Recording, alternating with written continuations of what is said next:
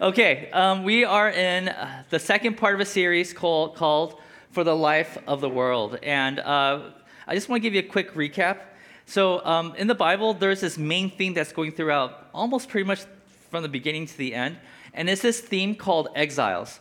Exiles, if you missed us, where are we? Here we go, exiles. If you missed us last week, I just want to give you a quick recap because last week was like an introductory part of this whole series.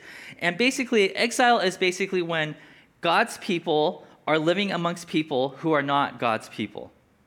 So in the Old Testament, we see people, like from the very beginning actually, we see a group of people like Abraham living amongst people who don't share the same faith as he does. And we see that over and over. Moses is in Egypt. He's a Jew, and he's living in Egypt. He's living amongst people that are not like him. We see story after story of that happening. And the question is, if you were to translate that to today, if you call yourselves a Christian, if you call yourself a Jesus follower, we're living amongst people who don't bow down to Jesus. People who say, yeah, you could have your own beliefs, that's great, but, but for you, you're like, well, I want to be, this is what church is. We want to be around people who are like us, right? But we're not living in a world like that. And so the question is, what do we do when we find ourselves living amongst people who are not like us? And historically, when you look at the scriptures and when you look at church history, we've done one of two things, or maybe both, okay? And we talked about this. We did this thing called the us versus them mentality, where we start building up walls. And I'll give you an example of how bad the church has done this, okay? So the church are like, hey, we're Jesus followers. The world, they're not. Hey, we're ethical people. We're just going to assume that the world outside is not. Oh, we're good people. The people outside the church, I don't know, maybe they're not. Like, hey, we're always right, aren't we? When you live in your own echo chamber, you start thinking you're always right. It's like, we're right all the time, and they're not. And so after a while, over years, especially for evangelicalism for the past 250 years, which is how old this whole movement is, but for the past 250 years, the church started building up walls saying, hey, the world is dark, we're light, so we're going to build a wall around us, and we're going to start, if the world is evil, we're going to create our own version of the stuff that's out there. So we're going to make Christian movies, and we're just going to make sure that our kids only watch those movies and then say that it's really good or something, right? Hey, if there's Disney out there, then we're going to create our Christian version of Disney. Hey, if there's music, then we're going to create our Christian version of music. And so we start creating these separate worlds, and that's called fortification.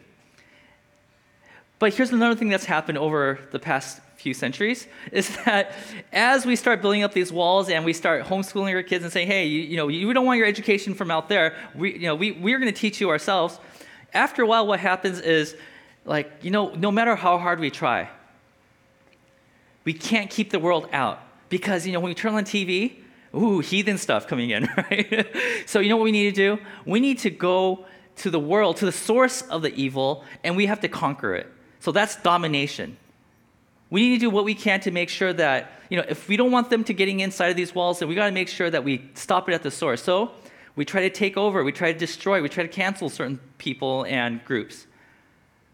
But when we read the scriptures, what we discover is that God does not want any of this. He doesn't believe in us versus them. He doesn't want us to create our own fortified version of what's outside in the world. We looked at Jeremiah 29 last week. In Jeremiah 29, God's people who are living in Israel, Jeremiah, who's a prophet, receives a word from God saying, yeah, you guys, the Babylonians are going to come over to your place, conquer your land, and take you guys into their land. You are going to be, pretty soon, you're going to be living in enemy territory. You guys are going to be exiles. So Jeremiah's like, I'm going to give you some instructions from God on what you're supposed to do. You should build walls. You should dominate the sources of evil. No, he doesn't say any of that. What he says is, and this is a summary of last week's sermon, which is, I want you to live as if your well-being is tied to your community's well-being. I want you to bless the place you're going to be in. None of that, we're better than you, or you need to lose in order for us to win. No, you need to position yourself where you get to know your neighbors, interact with them, share meals with them, love on them. Make them, if you have to leave one day, God pulls you out of exile, make them miss you. They might say, we don't believe in your God, but we sure believe that those people were great people. Leave that kind of reputation. Now, this is a lot easier said than done, right? But that's what God wanted. God said, I understand these guys have messed with your land, took your people and all that kind of stuff, but now you're living amongst them. And your job is to make sure that they are blessed.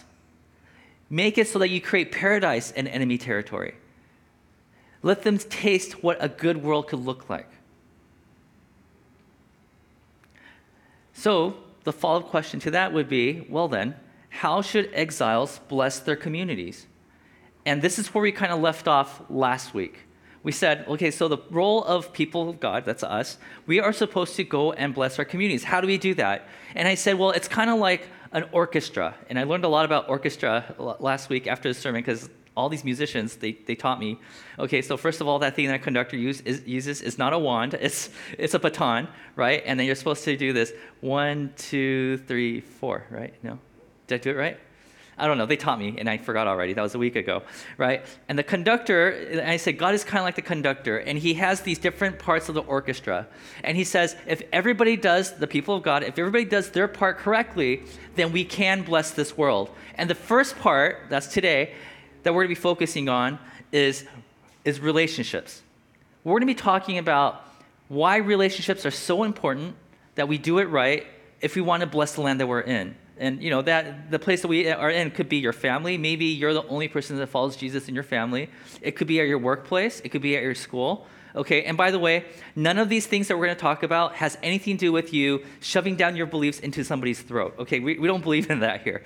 Okay, what we believe is that if you live the way that God has called us to live, and the only thing, there's no strings attached. All we're trying to do is bless the community. Whether if they want to join the Jesus movement or not, that's up to them. We're not here to make anybody do that. We're here to let people know that we want to experience heaven together with you.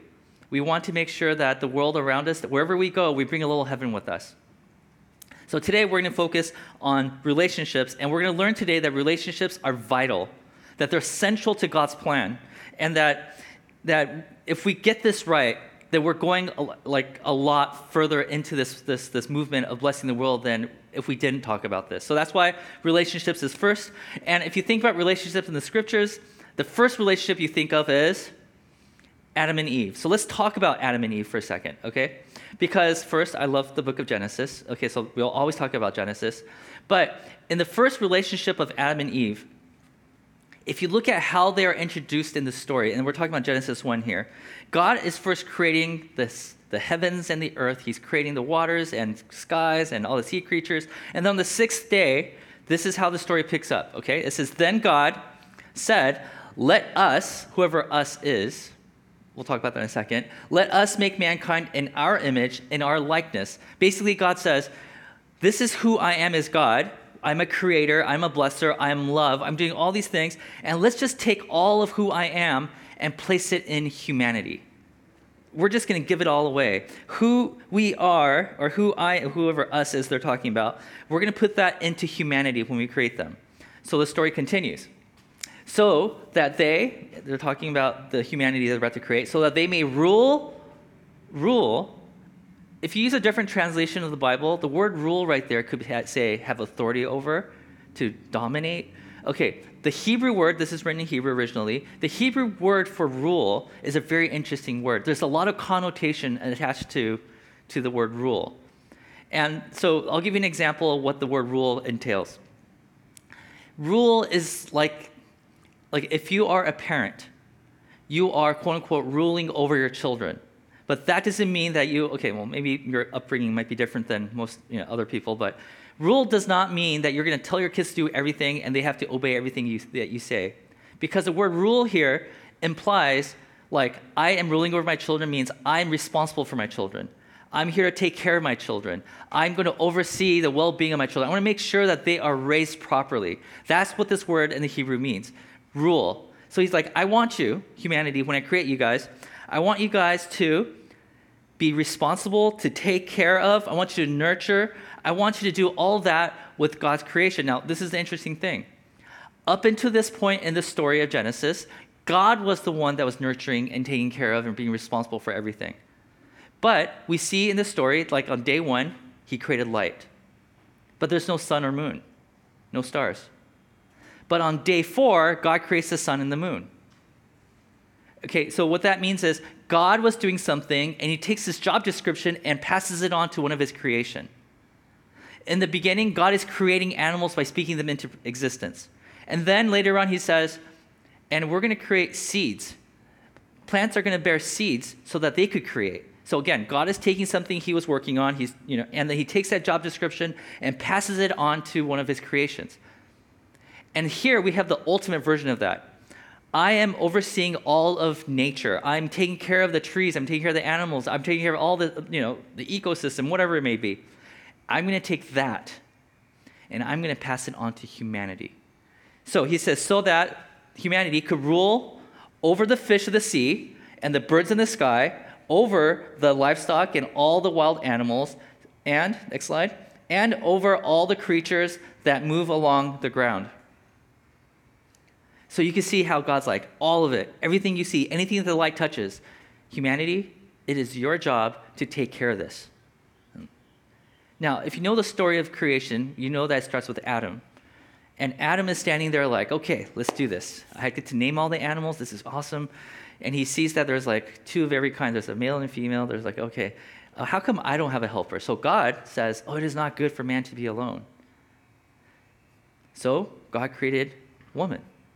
And now Adam has a partner.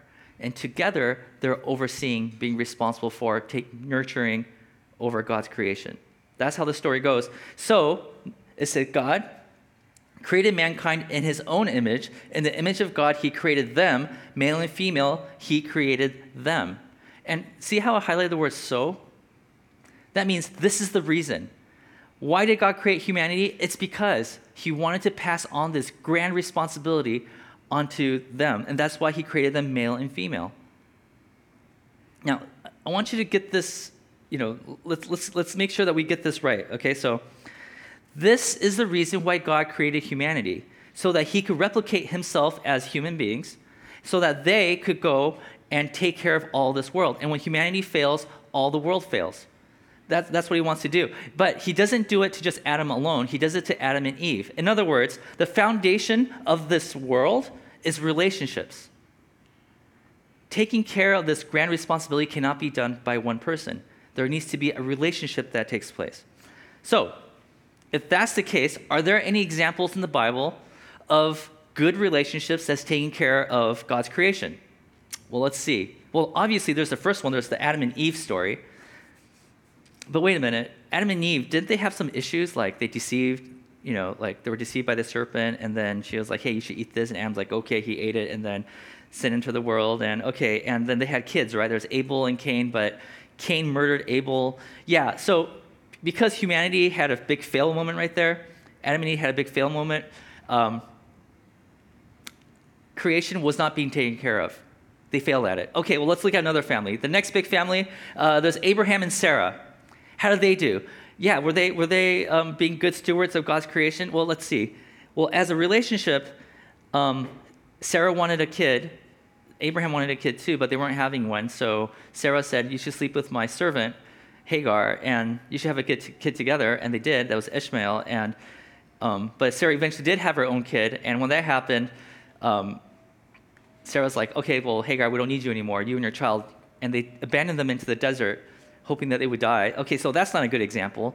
Well, maybe one of their kids, maybe Isaac and his wife Rebecca, maybe that's a good example. It's like, wait, no, that's not a good one either, because remember, Rebecca, they have 2 kids, Jacob and Esau, and Rebecca takes favor over one, and then Isaac takes favor over the other one, and Rebecca teaches her son to deceive the other one and the father so that he could get the birthright.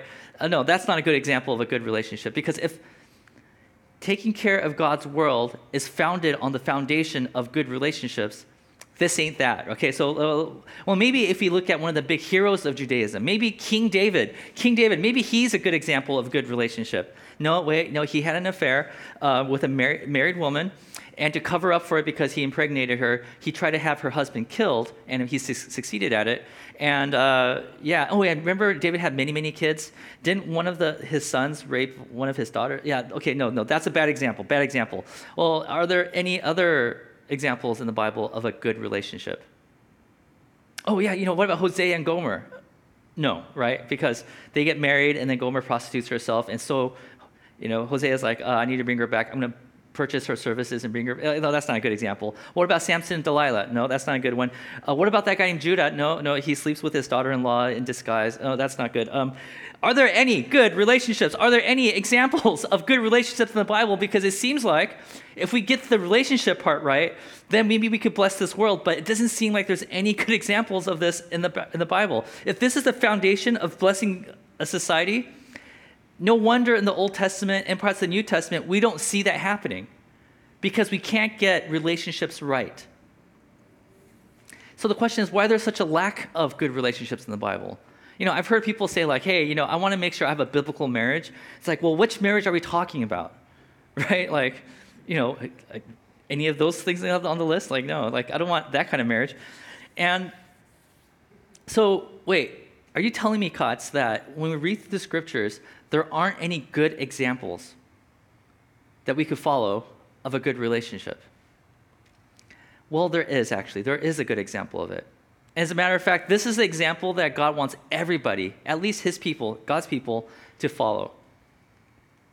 Well, tell me what page it's on, what chapter, what verse. Like, well, there is no chapter and verse for this because it's all throughout the scriptures. And the perfect example of a good relationship is this. It's the Trinity. Wait a minute, Kotz. Wait, the Trinity? Kotz, I read the Bible from cover to cover. The word Trinity is not in the Bible. It's like, you're right, it's not in the Bible.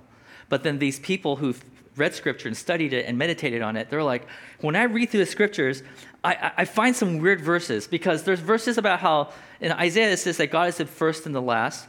But in the book of Revelation, it says Jesus is the Alpha and Omega, beginning and last. So wait, you can't have two first and two last. I mean, because if one person is a little bit late, then that's second, right? So did the Bible writers, did they mean to say, God is the first and Jesus is second place? Is it like, right? No. It literally says Jesus is the first, he's the last, so is God the Father, first and last. Well, how do you explain that? So these people who meditated on Scripture, they were like, okay, well, there has to be a way to explain these verses. They're not contradictions.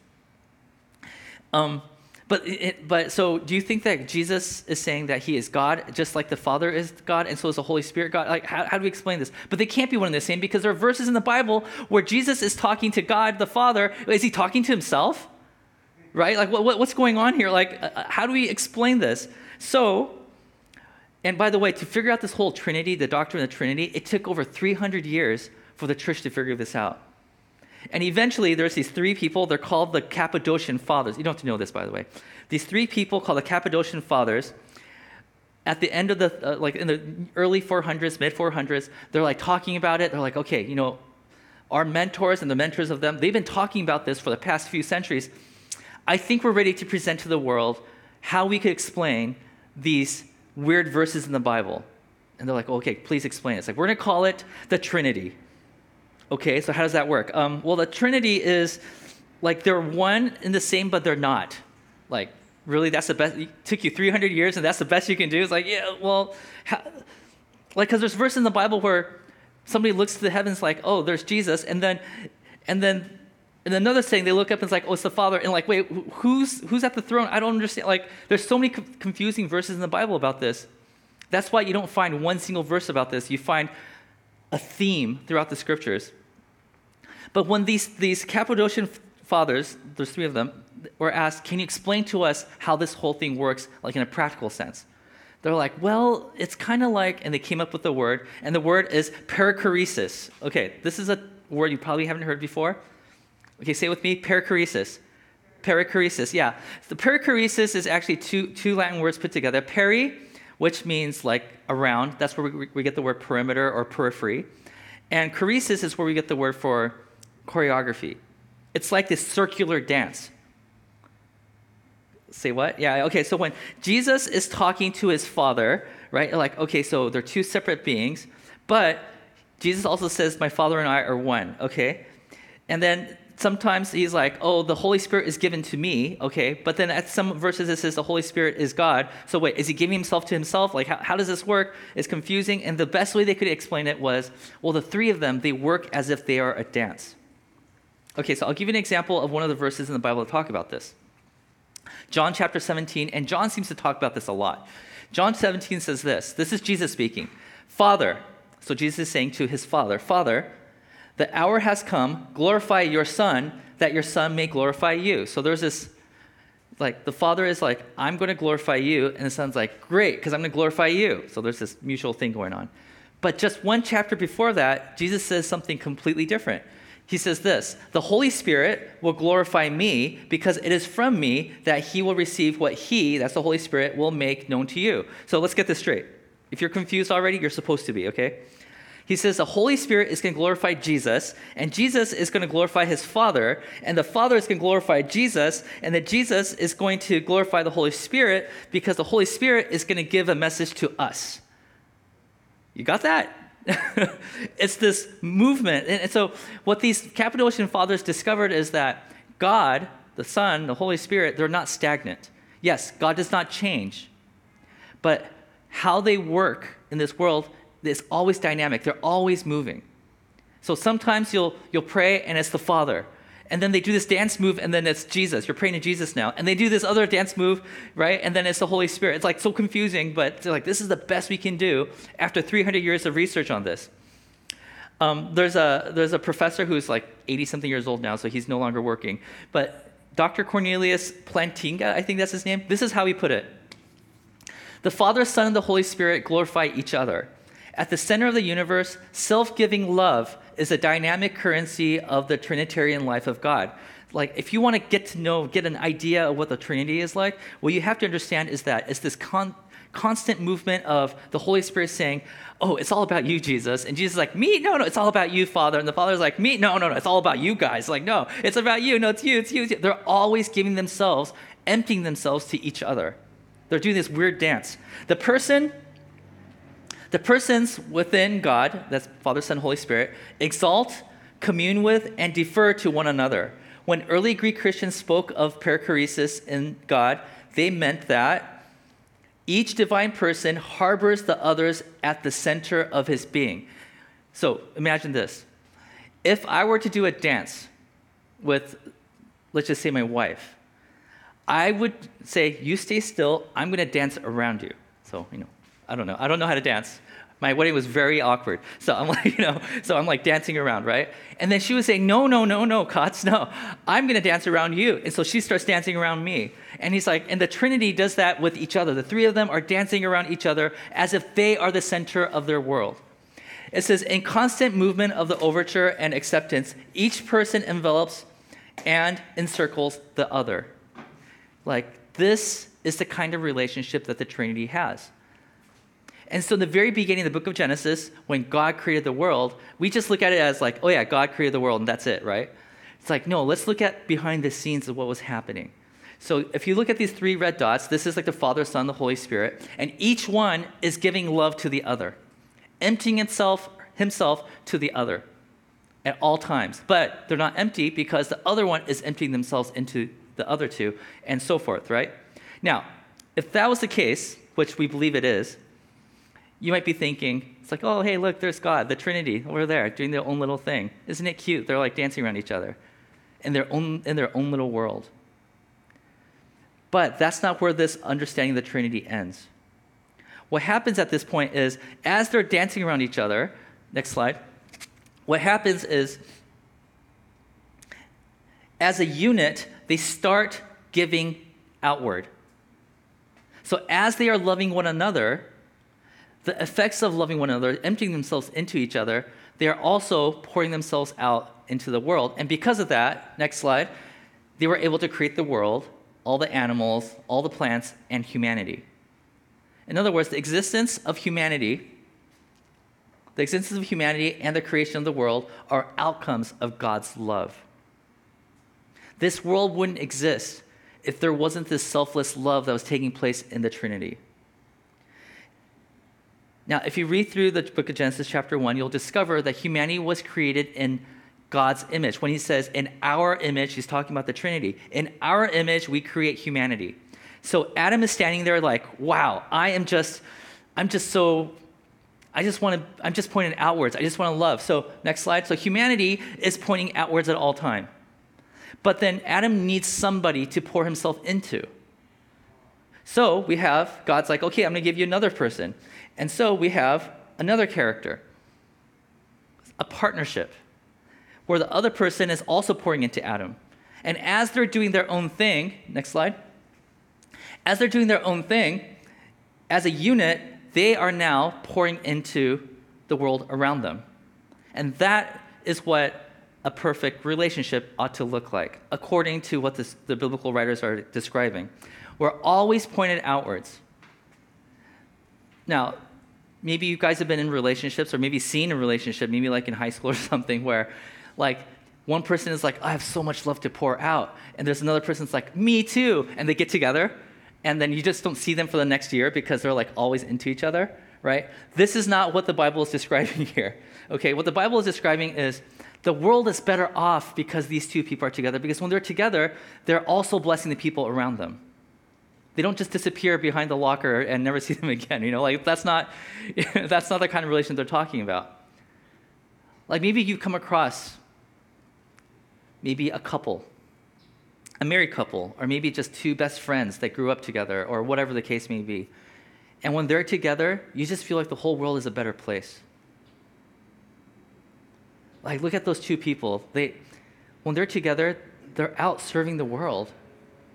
They're helping people. They're pulling over on the side of the road to help somebody who feels like they're stranded, or whatever the case may be. They're trying to invite new people into their friendship because they feel so alone. This is what this relationship is talking about. They believe that their relationship was not just for them, but that the relationship was created for the sake of the world. But the problem with the Bible story is that Adam and Eve, they didn't realize that potential because sin into the world, they failed even before they were able to get there. And then every relationship that I listed on that list suffered the same fate. Before they were able to finally realize the potential of how they could bless the world through that relationship, it just failed. Well, Katz, are you sure there's no example other than the Trinity, but that's too conceptual to me, right? Is there any human being relationship that actually exemplified this? And the good news is, yes, there is one relationship, one human relationship that actually exemplified this idea of two selfless people coming together so that they could bless the world. And that example is Joseph and Mary. You guys know the Christmas story? Of course you maybe do. Okay. Mary, she gets a visitation from the angel Gabriel. And Gabriel says, hey, guess what? You're pregnant. You have the Son of God inside of you. And he even gives her a warning. And that's going to lead to many, many years of suffering. It's like you're going to have a sword stab you through the heart. It's like it's going to be one of the most painful things. Because not only are you going to be ridiculed by society, you're going to see your own son die right in front of you. Are you willing to take this role, Mary? Joseph, you are about to become an outcast of your own tribe. Why? Because you are about to marry this woman, and people are going to accuse her of being an adulteress. One day, around the time your son's going to be born, you're going to go to your own hometown, Bethlehem. You're going to go to Bethlehem. And you're going to have to look for an inn. Why you don't have your own place in your own hometown? Well, it's probably because people are like, you can't stay with us anymore because you're going to be marrying that person who's been unfaithful to you. You have every right to divorce her before you get married. So Joseph, you could just leave right now if you want. And Joseph says, no. The way I'm going to protect her is by marrying her, because in that culture, women didn't have rights. They didn't have any of that stuff. So if she's left alone, she'll probably have to resort to prostitution and stuff like that. And Joseph says, no. I don't care if my reputation's on the line. I don't know, even if it means that every time I go to my hometown, I have to stay in an inn, I'm going to stick with her. So Mary and Joseph, they knew that they were going to be ridiculed. They knew they were going to be suffering. And they both said yes. They said together, well, individually, I'm pointed outwards. I'm going to give myself away. And Joseph says, I'm going to give myself away to her. And together as a unit, they raised a baby. And that baby went on to bless the world. The kind of blessing that we're talking about here doesn't happen overnight. In the scriptures, we see example after example of how these things take generations to fruition. So even if you and your own families are doing a good job of being selfless and caring for each other, you may not see the results of that, of blessing your own community for a generation or two. But that is what God wants all of us to participate in. He wants us to pour ourselves out into each other, and as a unit, you are pouring yourselves out for the world. It all starts with a yes, a selfless yes. Now, Jesus, he's trying really hard to explain this concept to his disciples. He's like, I got to get this across to you. And he even says in parts of John, he's like, you're not going to understand this right now, but let me do my best to explain to you what I'm trying to tell you, right? And we have one of those recorded in the book of John chapter 15. This is Jesus speaking. He says, as the Father has loved me, okay, Father has loved me, so have I loved you. It's like, okay, so Jesus is like, God has loved me, and because I'm loved by God, I'm going to love you. There's this perichoresis that's happening here. So now I want you to remain in my love. Okay, well, how do we do that, Jesus? Well, if you keep my commands, what commands are you talking about, Jesus? He's like, I'll get to that in 2 verses. Okay, but so hold your horses. But if you follow whatever that command is, I'm going to reveal to you what that command is. You will remain in my love, just as I have kept my Father's commands and remain in his love. He says, my Father has been loving me, and I'm doing everything I can to accept that love. In the same way, I'm pouring my love out to you, disciples.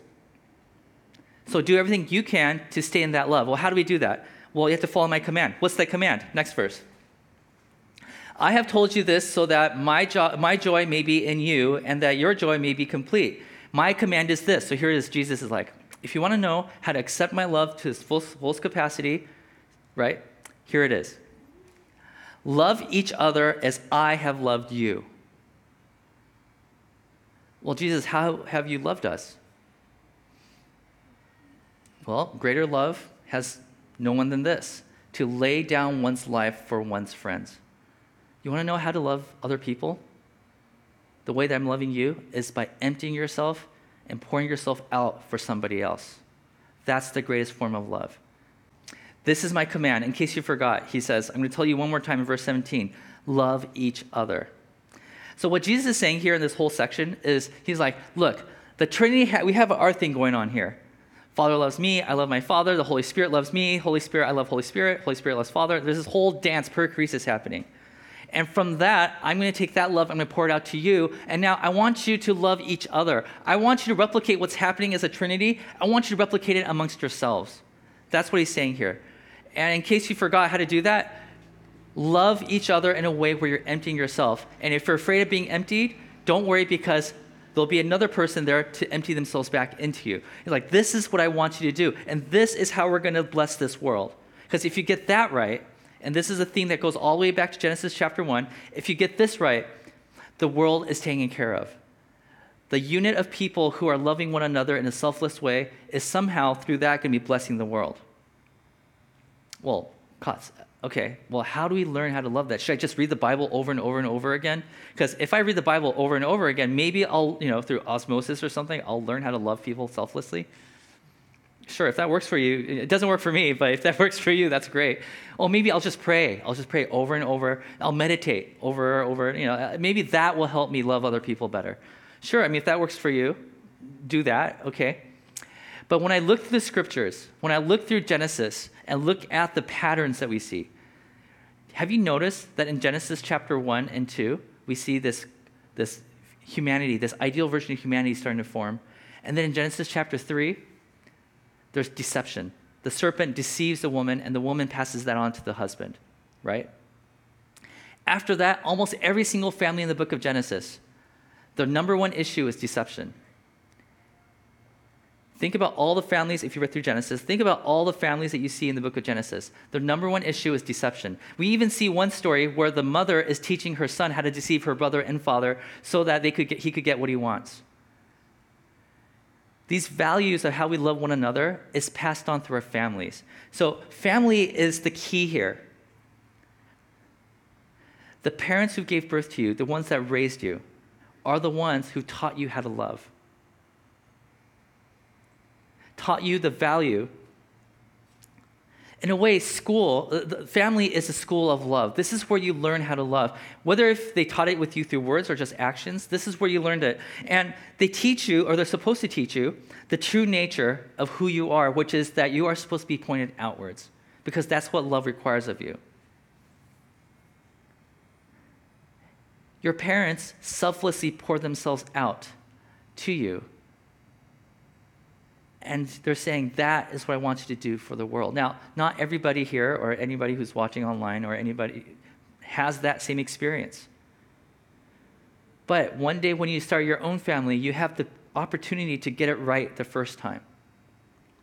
Or maybe you're estranged from your family. You don't know who your family is. Or maybe whatever the case is, you're like, it's too late for that now, Kotz, because I'm older now. I don't have,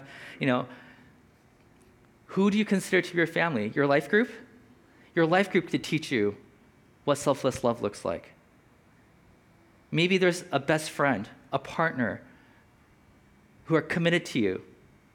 In that context, they could teach you what love looks like. Are they perfect? No. No one's perfect. But as long as we have that commitment saying, we're going to do everything we can, sharpen each other, however we can to love the world in a better way, those are the people that you want to be surrounded by. So once you have the family, because they're the first foundational people that can teach you how to love, right? Then it eventually leads to love. This is like you're learning how to love now, right? Now, this is what you're going to learn in family. And this is something that I learned in my own family, too. Family love is so unromantic. Love is so mundane. It's so humble. What we see on TV of like those grand moments of family, or the husband that always does something nice for his wife or whatever that might be, it doesn't happen all the time in family. What we learn in family is that love is not some grand gesture to save the world. It's a normal, everyday struggle. That in family, we learn to make mistakes and forgive and be forgiven. In family, it's where we learn how to share things that we're really attached to. And we fight over it. And then we go get over it by forgiving each other. This is family. Family is where we learn how to love selflessly. And after that, you're sent into the world. Because now your character is formed. And as you go into the world, you're going to give away to the world what you gained in your family. And that's how the world gets changed. In other words, family is the foundation. It's the first and foundational yes to blessing our society. Your family does not exist so that you could just love on one another. Your family exists to love one another so that you could love the world. We're not here to build walls. We're here to bless the world. And guess what? Family is messy, right? Family is like fertilizer, right? It's messy and sometimes it stinks, right? Right? And a lot of us who haven't started families yet, we're thinking, I don't know if I want to get into that. That sounds like something I don't want to even touch. I don't want to go near. But just keep this in mind. Christ entered a smelly and stinky world, and he voluntarily made himself an exile so that he could make the world a better place. He wanted to bless the world because he loved the world. So, if there's one thing you can pick up from this entire sermon, it's this. We are called to participate in the divine dance, every one of us. And what does that mean? Well, it means to be a gift to the society. It means to love society.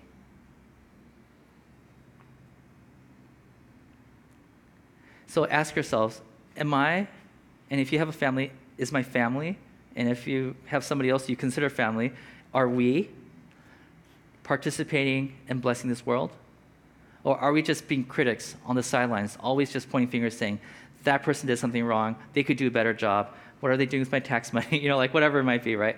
Or are we placed on this earth to love one another? And if we could get that right, as God orchestrates this world that he wants to bless, he looks at the relationship section and says, okay, make sure you get this part right, because this is the foundational thing that you got to get right if you want to bless the world. Amen? All right, let's pray.